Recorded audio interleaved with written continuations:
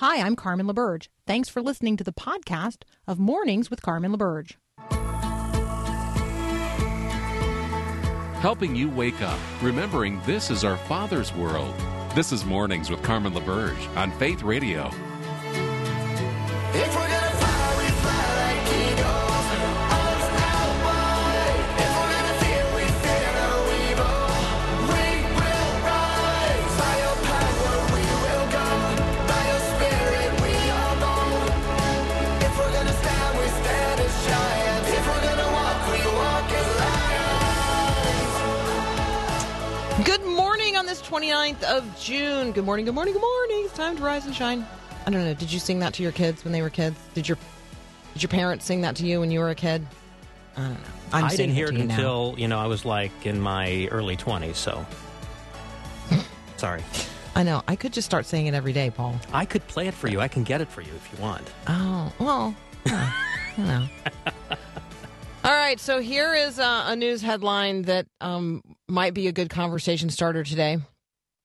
I think we tend to think of the Miss USA pageant as something that women compete in. Well, the Miss USA pageant will now, for the first time, have a transgender contestant. The Nevada contest was won last night by a biological male. So Miss USA will have a transgender contestant from the state of Nevada, as a biological man was crowned Miss Nevada USA last night. You will see that person referred to consistently as a transgender woman. But, this is, I think, one of the places in the conversation and the culture where we have to speak the truth and we have to be people of integrity. And so if we genuinely believe, as the Bible tells us, that God created us intentionally as male and female, then that's a truth we must continue to speak, even in a culture that has become convinced of an alternate reality. The Supreme Court left in place a decision that allowed a transgender student to use the bathroom corresponding to their gender identity. I think that is going to be an ongoing conversation in the culture. California has announced it will ban state-funded travel to the states of Arkansas, Florida, Montana, North Dakota, and West Virginia over what it deems anti-LGBTQ laws enacted in those states. So the transgender conversation is a big one in the culture today. Conversations about gender identity. We are going to talk in the second hour today with Sam Albury about his new book that really is, it is what God has to say about our bodies. And Sam is really adept at talking about issues of gender and identity and sexuality. And so don't miss that conversation. But first up this morning, I've got Dr. Mark Caleb Smith from Cedarville University. And we are going to talk about the Supreme Court's recent decision not to review the Virginia school transgender bathroom ban. That's up next here on Mornings with Carmen.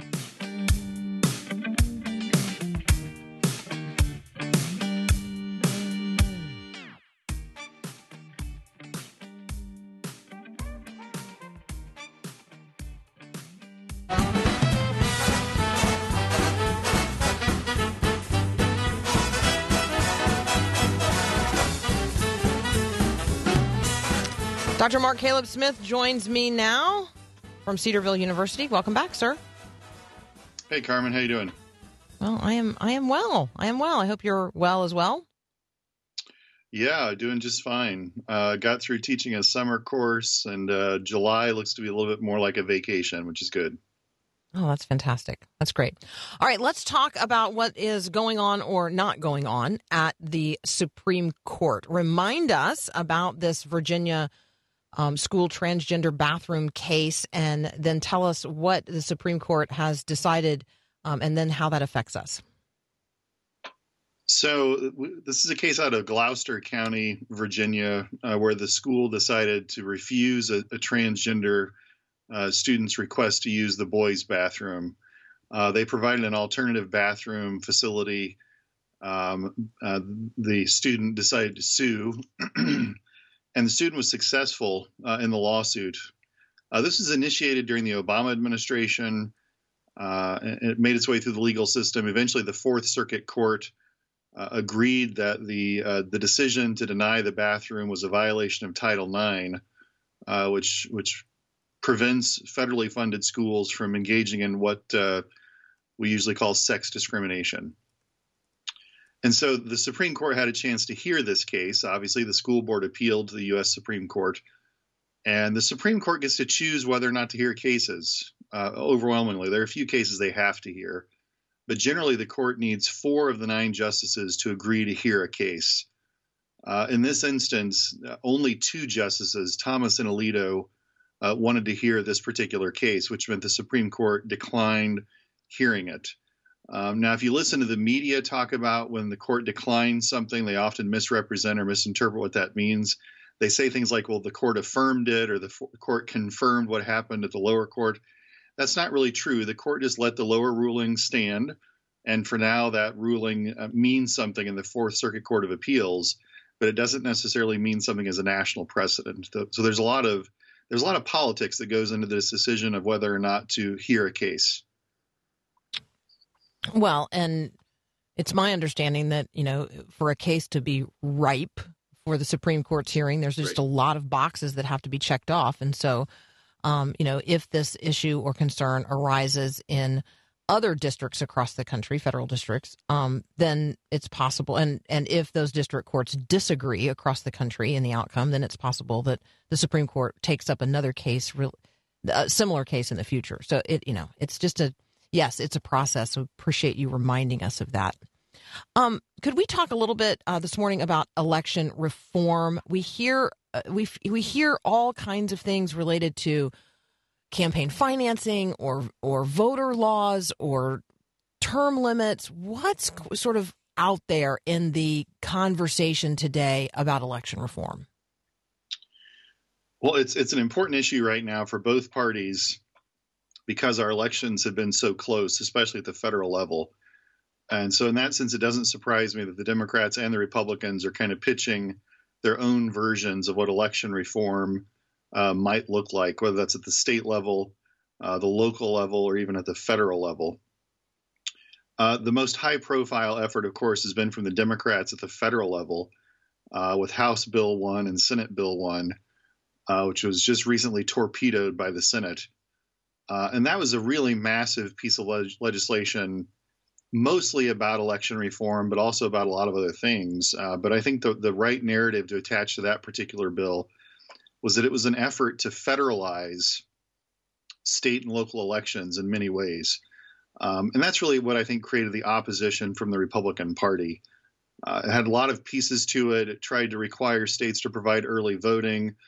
It tried to require people to disclose more information if they donated, more disclaimers and advertising.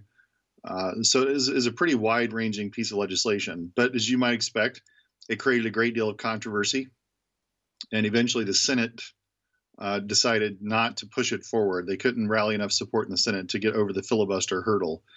And so there's a lot of discussion of election reform.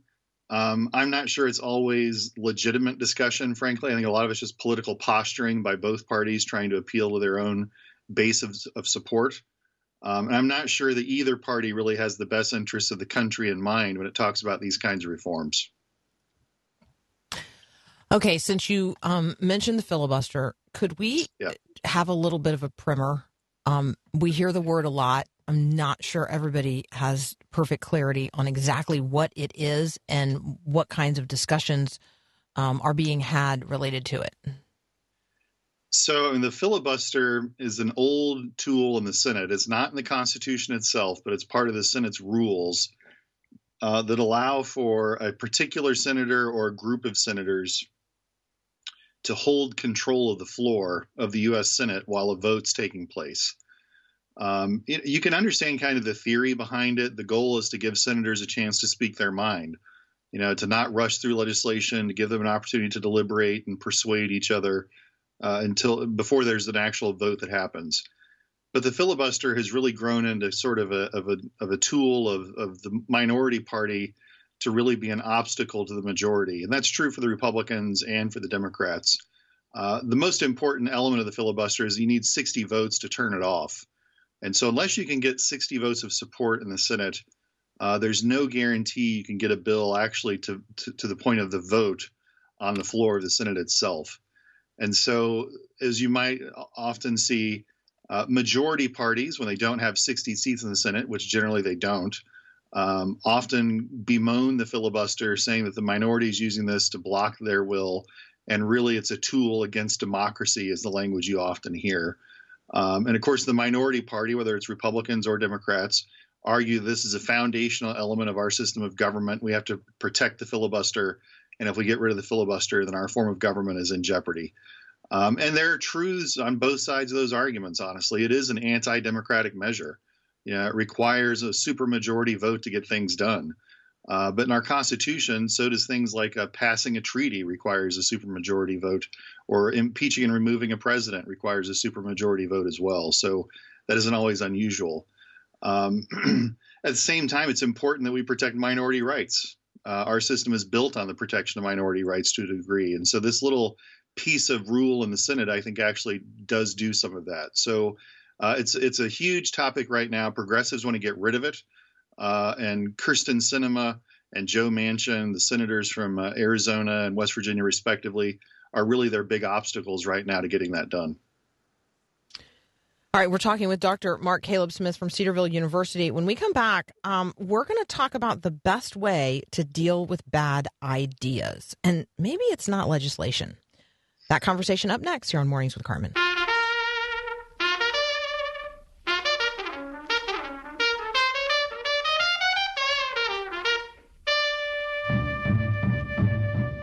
I'm talking with Dr. Mark Caleb Smith from Cedarville University. We're covering some of the political headlines of the day, things that affect us where we live each and every day, what our kids are taught in school, the stories we tell about ourselves in our own communities. All of those things are at issue and under discussion in the nation's capital in various spaces and places. And so last week, one of the things that you might have missed is that the vice president broke a tie in the Senate over the confirmation of a nomination of one of President Biden's choices for an administrative role in his administration.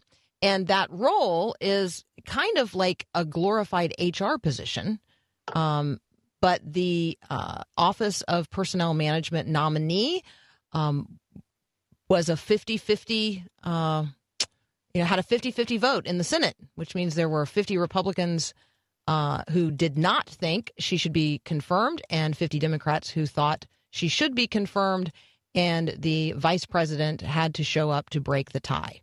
What was this conversation over, Mark Caleb Smith, and what larger conversation going on in the country does it point us toward? Well, the conversation was over, and the issue we're really wrestling with as a society to some degree right now is over critical race theory and how we view race in the United States of America, and really maybe more importantly, how we teach about race in our schools and our curriculum, and the narratives that we produce about race. I guess it shouldn't surprise me that race in this discussion has really been folded into the culture war between the two parties and between the two ideologies that are sort of at struggle in the United States at the moment. And critical race theory is really growing into a significant political issue. Some commentators are kind of comparing it to the Tea Party movement of the late 2000s or 2010 era or so, and that's probably a relatively good comparison. But recent events, whether they're talking about George Floyd or the protests from last year, have brought the issue of race to the forefront, and this discussion of critical race theory is certainly a product of that. And so when it comes to conversations that are taking place at a national level, conversations about critical race theory and how what should be taught and how things should be taught, I think then we get into conversations about what's really happening in America's classrooms, and that's hard for people to really keep an eye on and an ear to.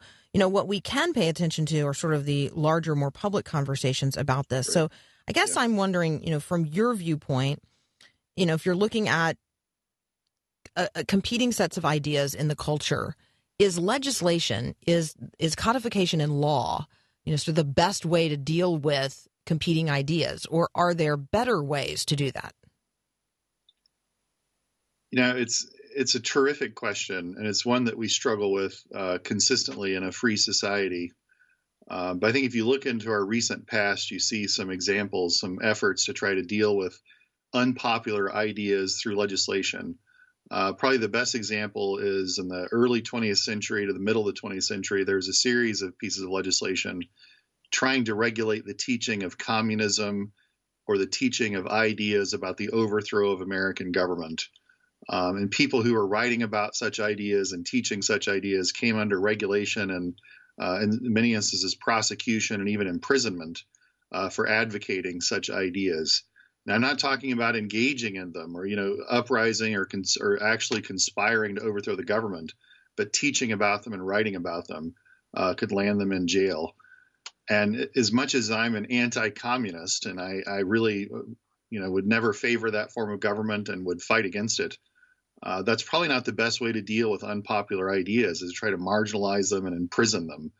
And I understand it at some level, but there's a great deal of fear about certain ideas, and some of that fear is appropriate. Communism was a major threat, and to some degree you have to be vigilant and stand against it.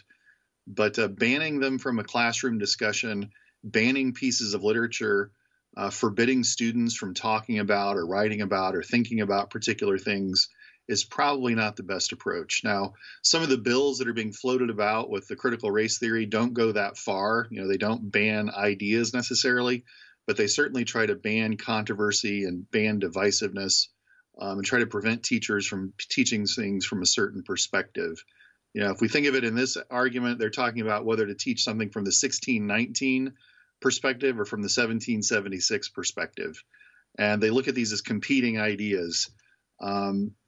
As a professor in a perfect world, I'd like to put both of those sets of ideas in front of a student and help them think through those things critically. But also I have to understand, elementary students, for example, aren't in a position to do that properly. Middle school students aren't really in a position to do that properly, most likely either. And so what are you going to teach them at those ages about race and about America's system of government and how it functions? This is an important conversation, but I'm not sure bills and legislation are the best way to get at it. All right. We have a listener who's just straight up asking, I think, the question that most of us arrive at on a day-to-day basis. Could you explain exactly what critical race theory is and how it is being taught to our kids? And my initial response to this person is, we will try, but this is really complicated. I think it's somewhat dependent upon who you're talking with and the moment you're talking with them and their understanding and experience of either racism or anti-racism, discrimination, anti-discrimination, present discrimination. I mean, it is a really complex topic. It is a complex topic. Let me give you the best sort of, hopefully a good thumbnail definition of it. It's an approach to explaining society in a way that racial categories are important indicators of who's oppressed and who is oppressing. And so it begins with this belief that race is an indicator of power. And in our system, in our culture, they would argue white people are in a position of power and authority. People of color, particularly African Americans, but people of color are in a position of inferiority. And they're going to argue that our systems of government have been constructed around that ideal. And the whole government itself is designed, and the economy is designed to perpetuate this division between whites who are in a position of power and others who are not. And so it begins with the understanding that America is really rooted in slavery and rooted in racism, and that therefore dictates how things spin out into the future from the American founding. And as with many ideas, you can see sort of kernels of truth in that, right? I mean, we did talk about race at our founding. Slavery was a significant issue for our founders, and it perpetuated itself until the Civil War. At the same time, you have to understand there were also the seeds of defeating slavery in our founding as well. The Declaration of Independence and the language there is anti-slavery to a great extent. And so It's very complicated, and it's largely rooted in a historical narrative and understanding of the United States, and then it plays that forward into how we should structure our society as a result. But yeah, that's hopefully a good at least summary of the theory. Yeah, that's very helpful. All right, Mark, we got to leave it right there. As always, thank you so much. The conversations we have with you are so helpful. Thank you for, ranging around with us in what's happening at a national level and then bringing it home to us right where we live. We really appreciate it. It's my pleasure, Carmen. You take care. You too. That's Dr. Mark Caleb Smith from Cedarville University. We'll be right back.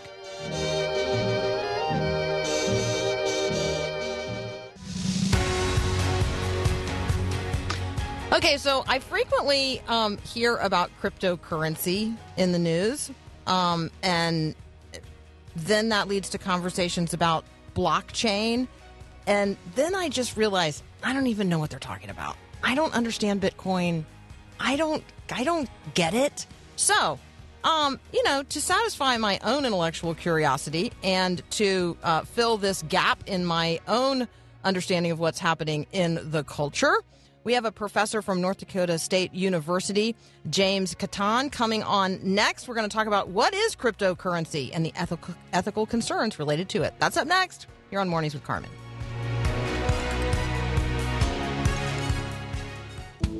Few things are more difficult than dealing with a struggling teen. And the stress of coping with a teen can put incredible pressure on mom and dad's marriage. Hi, I'm Mark Gregston with Parenting Today's Teens. I've seen marriages disintegrate because of the stress of raising teens. On the other hand, I've seen husbands and wives draw closer because of their common goal. Whatever the case in your household, I'd challenge you to put concentrated effort into cultivating your marriage. Identify how your teen's out-of-control behavior might be specifically damaging your relationship. Determine to handle the journey together instead of separately. Hang in there. It won't be long before your teen becomes an adult and finally says, thank you. Want to see Mark Gregston teach? Look for the Dealing with Today's Teens small group curriculum and DVD set online at parentingtodaysteens.org. God, you don't need me, but somehow you want me. Oh, how you love me. Somehow that frees me to take my hands off of my life and the way it should go. Dr. James Catan joins me now from North Dakota State University. I might need to warn the professor in advance. This is going to be like the most extreme 101 version of cryptocurrency you've ever offered. But welcome to Mornings with Carmen. I'll do my best. So I have in my hands Crypto Liquidity, the blockchain and monetary stability piece that you wrote. And let me just say, I don't think that we can go quite that far in our conversation today. But I look forward to unpacking with you what is cryptocurrency. Why is there so much talk about it, not only in the investing community, but in the sort of larger macroeconomic monetary policy space? And what should we, as just like regular people, know about what's going on? Yeah, I think that's a good question, Carmen. I was just having a conversation last night with somebody, and blockchain and cryptocurrency became a topic of conversation. And they said, I have no idea about any of that. And I think that that's not uncommon for people not to be really aware of what that is. So I think the easiest way to think about it is to say that blockchain is a means of keeping a shared account. So, you can have like an Excel sheet where you save records, but you can edit that Excel sheet. If you have a blockchain, everybody has the same access to the same sheet, the spreadsheet, but not everybody can edit it. Rather, in order to edit the blockchain, you have to have agreement from everybody that's using it, or at least a majority of users, I should say. And so that prevents tampering of the records. And now we all have a shared record that we all can agree upon. And we don't need any third party to hold that record for us. The blockchain, which is just a program, is going to do that with the rules that that govern the changing of the spreadsheet. Okay, I learned a new term just doing research for our conversation today, and that term is Binance. Is that actually like something that we're supposed to be using today in reference to conversations related to this versus finance? So Binance is finance. A popular word that people use to describe that is called decentralized finance. And what that means is that instead of going to the bank and saving your money at the bank, and then the bank decides where to lend that money, you take your money to the blockchain, or you use cryptocurrency on the blockchain. And so you get to save your money there and then lend it to others who are also using the blockchain. No third party involved. Everything can happen automatically according to the rules of the program. So I'm thinking that like central banking and big banks don't like this. Would I be right? Yeah, that's right. Maybe that's too strong of a statement. A lot of central banks aren't sure how to respond to this. And there's two aspects. The first is attempts at regulation. Central banks don't like competition necessarily. If you're using Bitcoin as money, that means that you're not using the dollar as money for your transactions, or at least for those transactions where you are using Bitcoin. You're not using the dollar. And so that provides some currency competition, which makes the job of the central bank a little bit more difficult. The second aspect is that central banks are also attempting to create their own digital currencies. Part of it is just due to the popularity of blockchain. I think part of it is also due to a desire to have money that can be tracked. A lot of complaints about blockchain from regulator go along the lines of something like, cryptocurrency is used to shield identity so that people can engage in nefarious activities. Therefore, we want to have a replacement for that because we don't want people engaged in nefarious activities. Of course, not that people weren't engaged in such nefarious activities beforehand, but the central bank sees it as its job to try to prevent opportunities for that. All right. It is a volatile market, this cryptocurrency market. We see Bitcoin, and I'm thinking maybe it's Ethereum, which I'll just confess to you, Bitcoin's kind of the only one I've ever heard of. Apparently there are lots of them, including one that looks like either Doggy Coin or Dogecoin, that's apparently on the rise because Elon Musk and the guy who was the co-founder of Ethereum moved something like $300 billion in this market in just the last week. Like, this is a very volatile market. And I think there's a lot of people who wonder, are there any assets behind these cryptocurrencies?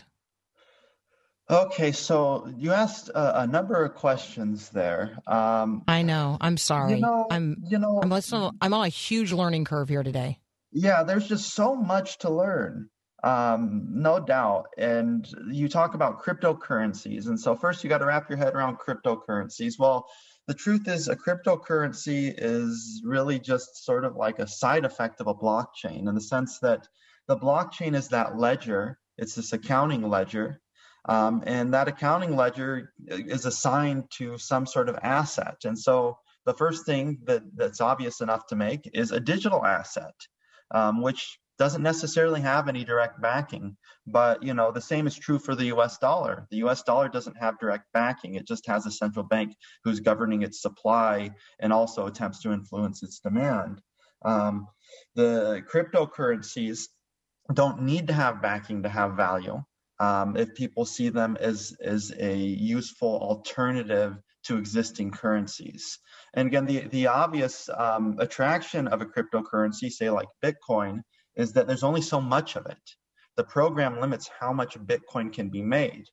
Of course, there are competing cryptocurrencies. There are also competing national currencies. So that's okay. And a lot of these competing cryptocurrencies offer special services. So Ethereum is so fascinating. And I encourage anybody who is out there listening to just take a look at Ethereum, because what the Ethereum is really is an ecosystem. And people are starting businesses using the Ethereum ecosystem. And there are other competing ecosystems. It's not just Ethereum. IBM has created its own ecosystem called Hyperledger. Microsoft has created its own ecosystem called Azure. And, Ethereum was the one that spearheaded that and is totally open source.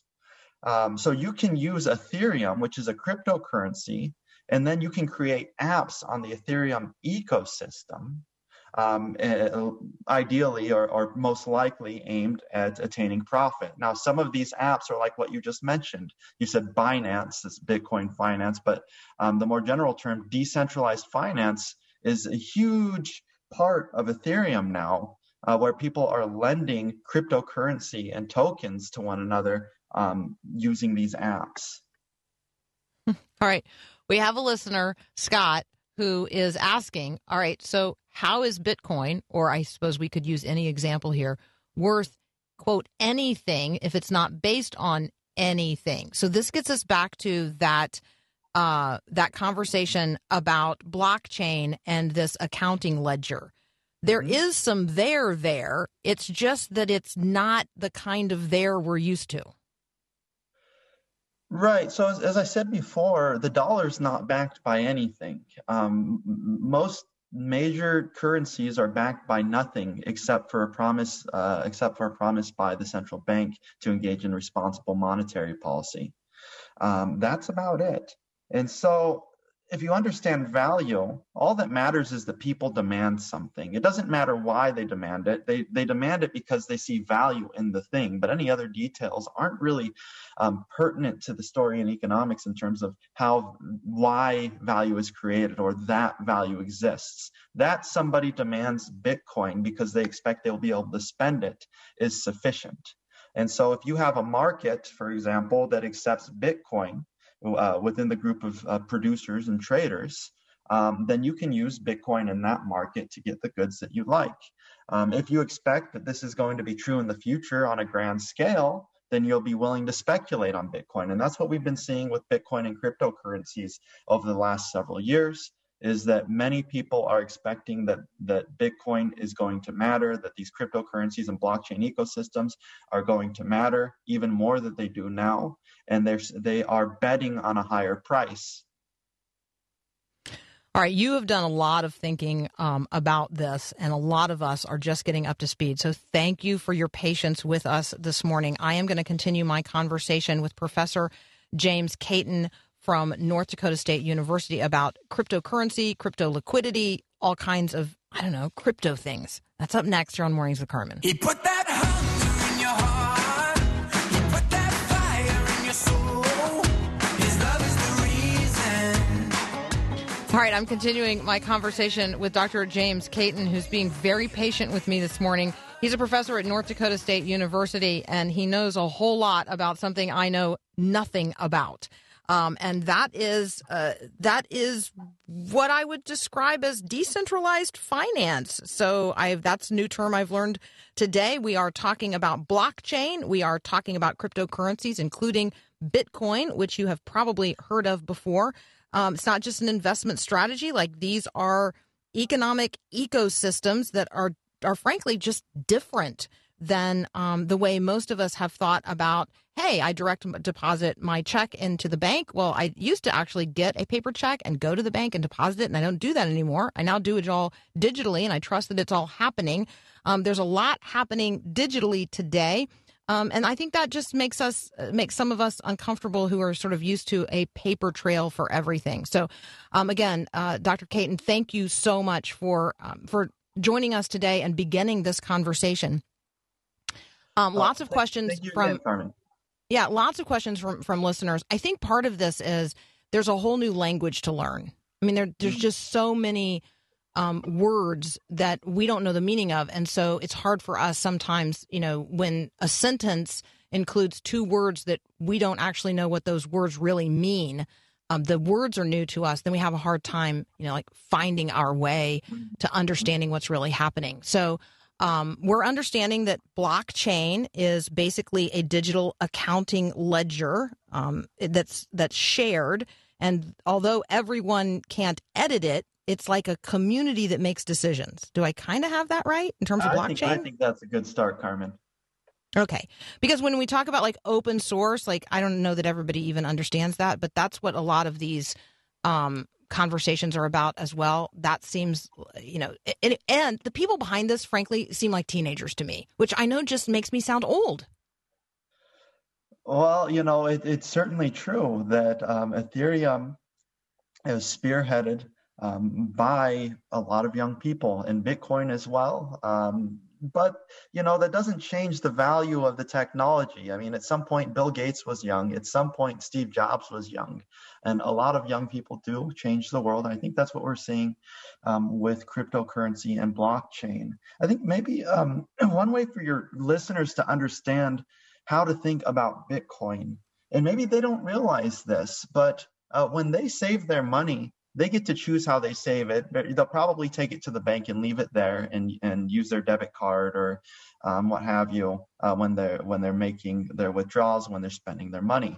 But they could also have what's called a money market mutual fund, or another word, that's a fancy term for meaning that you can put your wealth in foreign currency, for example. So instead of saving your wealth in dollars, maybe you want to save your wealth in pounds or euros. And so you go to an intermediary, maybe E-Trade or something like this, that says they're going to allow you to save your wealth, trade your dollars for foreign currency, and then if you ever want to transfer them back and spend that in dollars, they will allow that for you. And so then your wealth is tied to the value of those foreign currencies that you'd be holding. And this is relatively common practice in finance. And again, a cryptocurrency is just another currency. And so you could just the same, if costs are low enough for doing so, save your money in a cryptocurrency instead of saving, in British pounds or in euros. So I think this conversation is potentially as much about globalization and the democratization of money and people's access to money versus the controlled ways or the ways in which all of those decisions have been more centrally controlled in the past. And my guess is that's what makes some people very uncomfortable. Like, this no longer sounds like the guy at the bank runs a credit check and decides whether or not I can have access to a certain amount of money for something I think I want to do, and I am going to gain access to that money, and I am going to pay some amount to have access to that money. But I think that is kind of what we're talking about. It's just that this globalizes it and democratizes the decision making. Yeah, I think you're onto something. And, in the United States, it's difficult at present to think about this, especially for those who were born, say, after 1990, where inflation really started tapering in the 90s in the U.S., and you still saw some. You noticed some inflation during the 90s, but by the 2000s, inflation was hardly noticeable each year. And it's still hardly noticeable, except in the most very recent months, we've been seeing more inflation than we've seen in quite some time. But if you're from a country that isn't responsible with its monetary policy, if you live in Venezuela, for example, you would absolutely love to have Bitcoin because the alternative is using money that is supported by the government that devalues quite often. You have to take, almost like in Weimar Germany, basically, take wheelbarrows of money places in order to engage in transactions in Venezuela. If you want to buy a turkey, you need to have many stacks of the currency that they offer there. And that's no good for anybody. And so in the least, maybe what your viewers can think about is that in the worst case where governments are being irresponsible with the money, cryptocurrencies offer a relatively safe alternative. It might seem like Bitcoin is volatile in terms of its price. It loses half of its value in a month or two. But the truth is that if you live under a government that's irresponsible with monetary policy, you can expect not only to lose half the value of your money in a few months, but continually be losing half of the value of your money. Whereas Bitcoin will probably rebound at some point. The value of currency from an irresponsible government will not be rebounding. All right, there's a lot more out there for you guys to read. Dr. James Lee Caton, C-A-T-O-N. There's a great piece called Crypto Liquidity, the Blockchain and Monetary Stability, in which he makes, pretty good argument here related to the adoption of cryptocurrencies, especially as they might allow for the expansion of money to be available in ways and in places related to economic crisis. And as he's just described, countries where there's no stability in terms of the current way that money works in those places. I don't know. That's probably not a very clear summary of what you've said in this very rich research piece and abstract. So let me just say, if you guys are interested in this, go track him down. Dr. James Lee Caton, C-A-T-O-N. He is at North Dakota State University in Fargo. So big shout out this morning to all of our wonderful listeners in Fargo Moorhead listening to us this morning on 102.5 FM and AM 1200.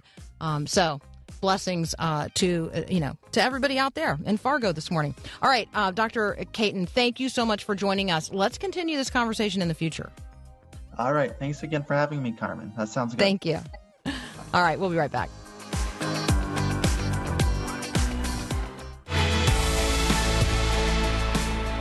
All right. You guys are making all kinds of observations on the text line this morning relative to this conversation and others. So just remember, you can always text me during the show, 877-933-2484. I try to answer people's texts in real time as I can. So now that's what I'll be doing between now and when the second hour of Mornings with Carmen gets going. We've got another hour, so stay tuned. Let me ask this question, which I have not yet asked this morning. Where in the Word are you today? Lots of good questions this morning about money and what Scripture has to say. And so anyway, just a good reminder that, in Jesus' day, it was a coin with Caesar's head on it. So we'll be right back. Thanks for listening to this podcast of Mornings with Carmen LaBerge from Faith Radio. If you haven't, you can subscribe to automatically receive the podcast through iTunes or the Google Play Music app. That way, you never miss an episode. It's also available anytime at myfaithradio.com.